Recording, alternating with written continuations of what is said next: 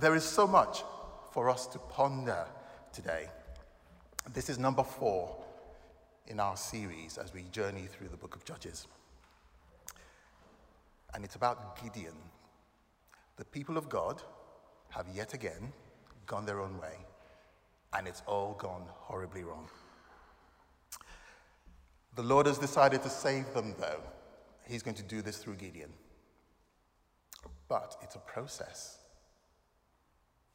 God raises Gideon as judge to save the Israelites, but God wants to make it abundantly clear that it's not Gideon's power, it's not the might of the Israelite army, it's God who's doing the saving here.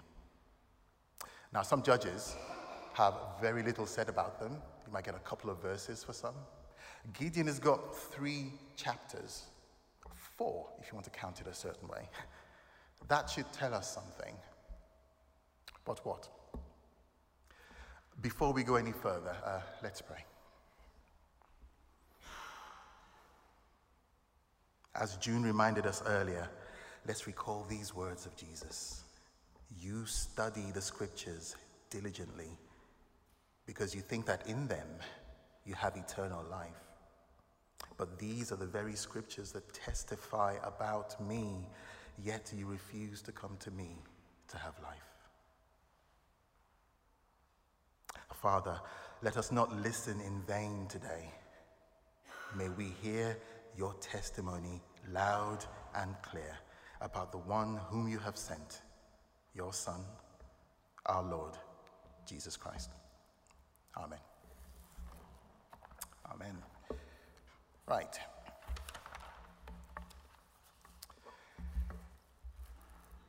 If you can dream it, you can do it. I'd like to begin this morning by asking us to ponder the rightness of that statement. Is it true? Is it a lie? Is it somewhere in between? If you can dream it, you can do it. One thing, it's very inspirational, isn't it? It's practically the slogan for a world-renowned brand in film. I shan't name them. So perhaps you'd be more comfortable with maybe a slightly different variant, something more empowering. Your destiny is in your hands. How about that one? Don't worry, I'm not here to knock inspirational quotes. They are so commonplace in our society. But I want us to recognize that this is tricky terrain. You heard Marcus speaking earlier about how even in the film industry, things can be good, some not so good. So these aren't lies, exactly, but think back to the serpent in the Garden of Eden, or Satan as he tried to tempt Jesus in the wilderness. We see that the best lies tend to have more than a little grain of truth in them. So where's the danger? Well, it's quite simple. Worship. The wrong kind of worship. That we might be drawn into worshiping something other than God. The Bible has a word for it. It's a scary word, but I'm not afraid to use it. Idolatry. The serpent succeeded in leading Adam and Eve to worshiping themselves. He said, you too will be like God. But hallelujah, he failed to convince Jesus to worship him. How do our inspirational quotes compare? So here's what we're going to do today. For the next 25 minutes or so, we're going to dig into Scripture. We're going to look at Gideon's story and see if there are any answers for us there. Because here in Gideon's world, we see a people who have stopped looking to God for answers. On paper, they still call themselves the people of God. Nominally, they still follow God, and they're happy to be known as his people. But in fact, the opposite had become true, and the results disastrous. We read in the very first verse of chapter 6, the Israelites did evil in the eyes of the Lord, and for 7 years he gave them into the hands of the Midianites. Because the power of Midian was so oppressive, the Israelites prepared shelters for themselves in mountain clefts, caves, and strongholds. Imagine that. A defeated people, not the people of God.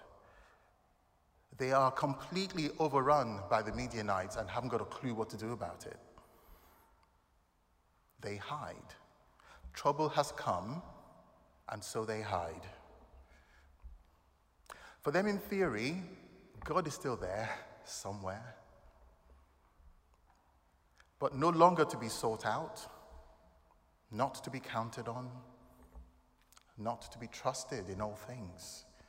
We see a lost people, so far removed from their confidence, their joy, hope, strength, so far removed from God, their maker. You may know someone who's very reluctant to go to the GP, even though it's clear that they should, and I'm just checking that my wife's not here to point at me. Or maybe you're like me. When you virtually have to be at death's door before you stop with your "I know my own body" routine and swallow your pride. When we are beset by troubles, to whom do we turn? You see, the Lord is not unaware of the problem of the Midianites, but will it cause his people to turn to him?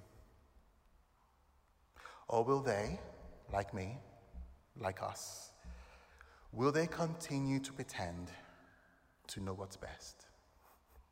It's like when I've Googled my own symptoms, and although I'm ridiculously unqualified, I still want to overcome on my own terms, doctor. I've Googled this. Eventually, the Israelites do cry out to God. And God is faithful. He responds and he saves because that is who he is. And I'm so grateful that God is the faithful one. God is faithful and true. We just sung it. He's patient and merciful. As Christians, we believe that ultimately God has met us in our deepest need in the person of Jesus, the one who saves the whole world. But let's understand that God does notice this "I will be my own God" thing. It's an attitude that does not please him. I'll read on from verse 12. When the angel of the Lord appeared to Gideon, he said, "The Lord is with you, mighty warrior." Mighty warrior? Are you joking? There's nothing mighty or brave about any Israelite round about now. Do you think God doesn't know that they've turned hiding into an art form? Of course God knows. Gideon knows it too, and he knows that he's not being paid a compliment here. So what does he do? His response is to have a whinge back at God.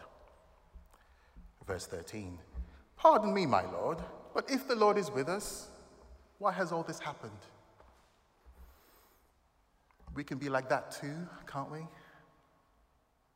Here is Gideon, hiding wheat in his father's winepress.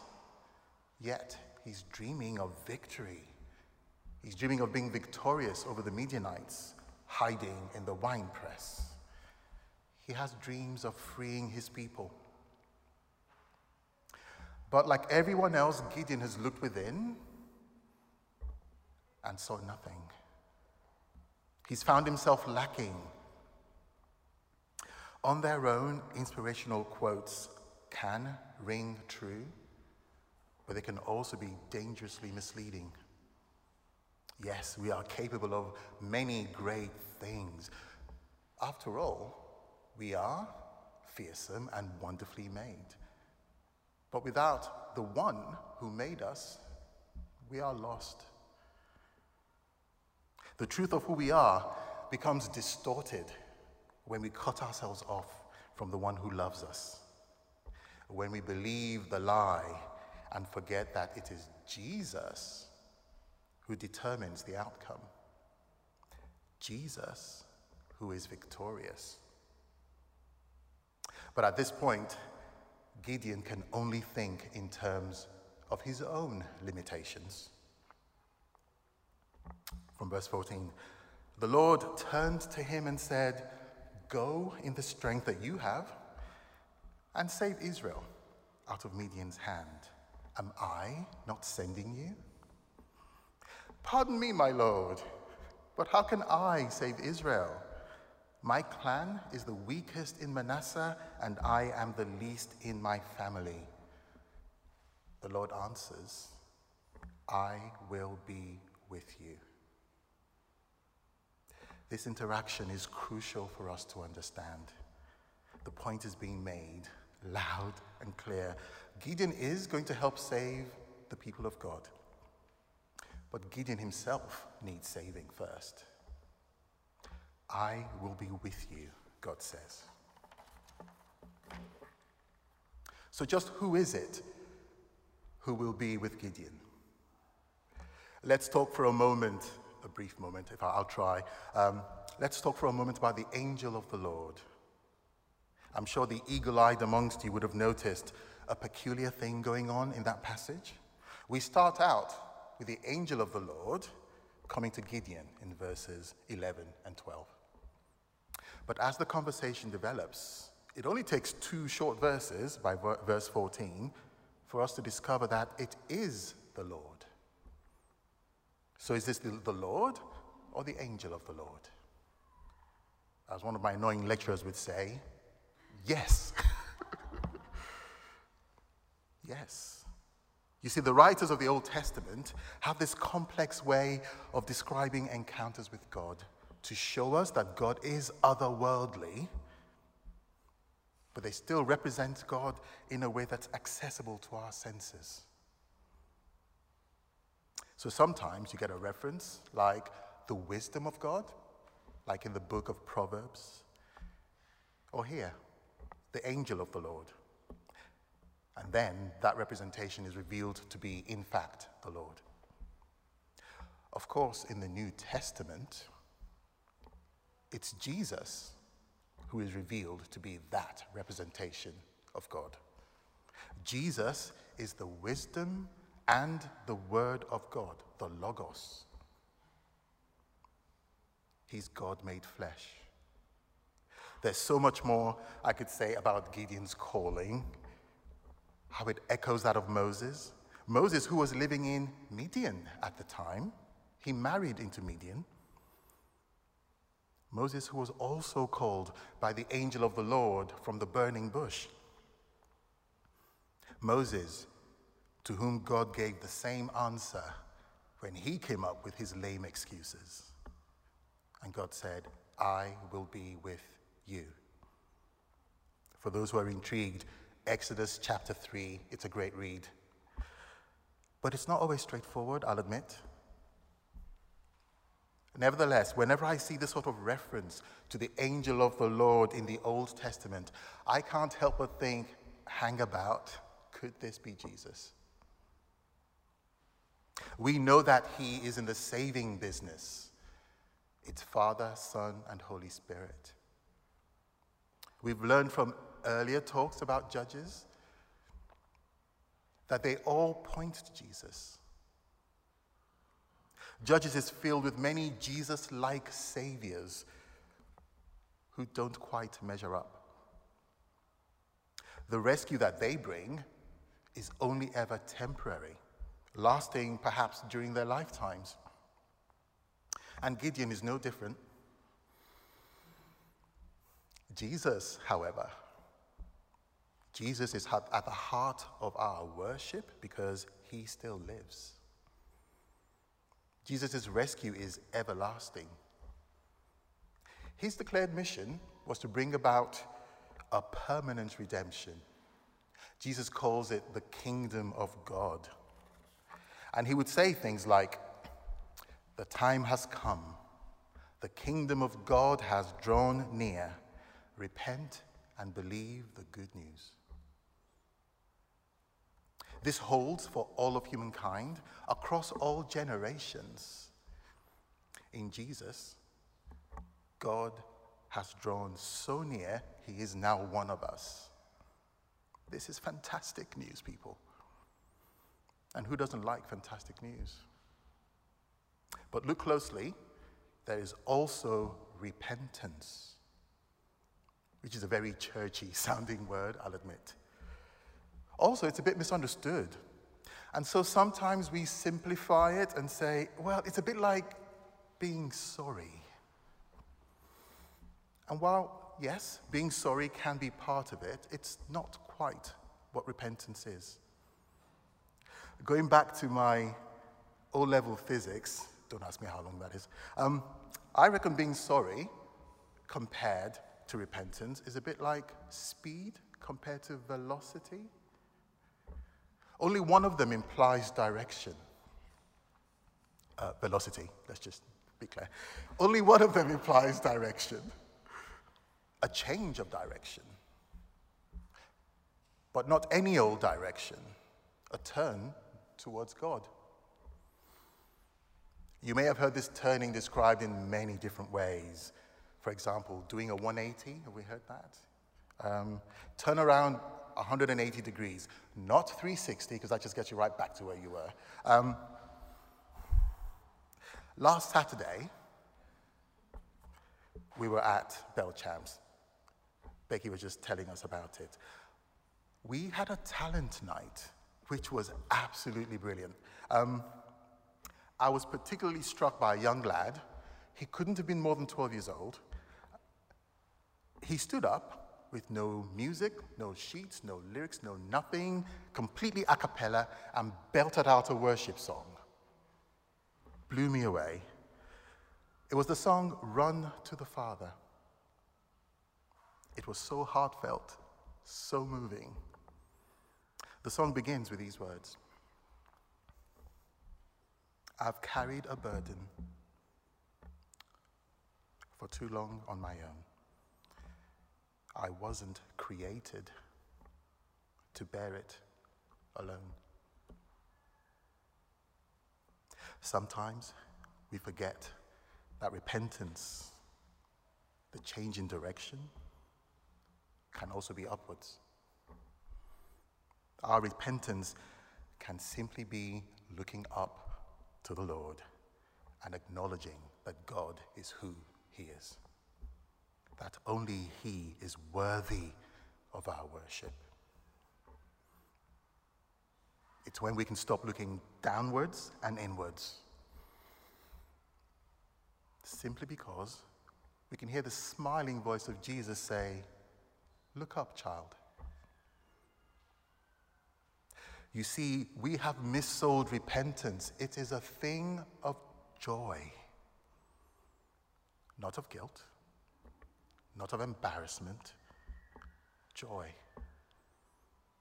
Knowing all you have to do is to turn or look up and find there the wide open arms of the Father.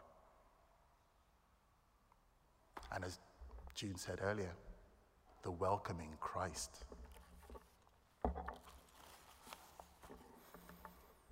Friend, if you're sitting here this morning feeling that something isn't quite right in your life, know that Gideon felt it too. He wanted God, but he hadn't made space for God. He and his people expected God to be present, to be real, to be active. But look, in his own father's house, they had an altar to another god and an Asherah pole. This won't do. The God of Abraham simply will not have it. He insists that other gods be taken down first so that Gideon can turn to him. Verse 25, that same night, the Lord said to him, Tear down your father's altar to Baal and cut down the Asherah pole beside it. Then build a proper kind of altar to the Lord your God on the top of this height. Sisters, brothers, what is installed in the center of our lives?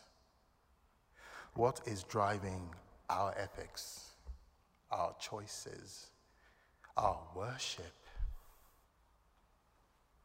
Don't make a list. It could be potentially endless. Often you will hear warnings about the big three: sex, power, money. What about our politics? What does that sit? Our greed, our lack of generosity, our lack of faithfulness to one another. Can we even see our own idols sometimes?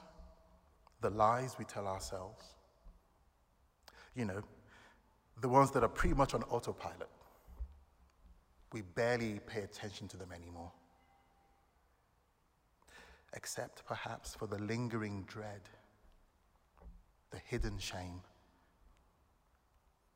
I want to say this morning, that's not what God wants for us. That's not the song he is singing over us. So no more hiding in clefts, no more hiding in caves. It's time to live. So in this beautiful thing called repentance, we can pray to God to show us the Baals in our lives, the ones that need to come down. They need to come down so that in their place, the Spirit of Jesus can do his redeeming work. He's got work to do. Let him do it. Jesus is God's final word in all things. He has won this victory for us already on the cross. That is where we find a proper altar to the Lord. That is the altar of our redemption, where we are redeemed by God himself, no less. But it's not an easy thing, tackling our idols. We read in the final verse, verse 27, how Gideon was so afraid. He acted in secret at night. But even in his fear and his doubt, he acted. And God honors that. Lately, the morning prayer in the Church of England has been reciting this canticle or a chant from Isaiah 43. And God sings this. Fear not, for I have redeemed you. I have called you by name, you are mine. When you pass through the waters, I will be with you. When you walk through fire, you shall not be burned. I have called you by name. You are mine.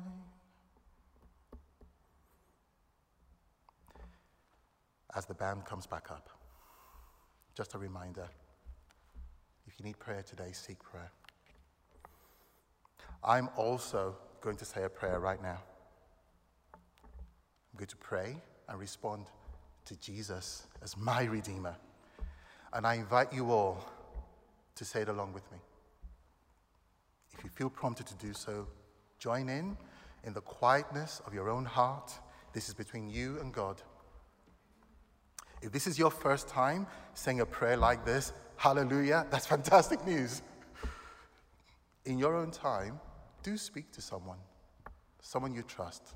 Let them encourage you and support you. Let us pray.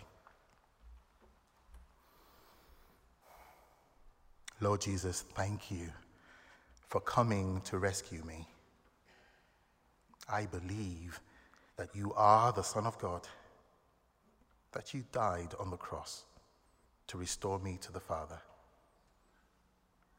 I look up to you and turn away from my sins, my self-centeredness, and every part of my life that does not please you. Thank you for your grace towards me.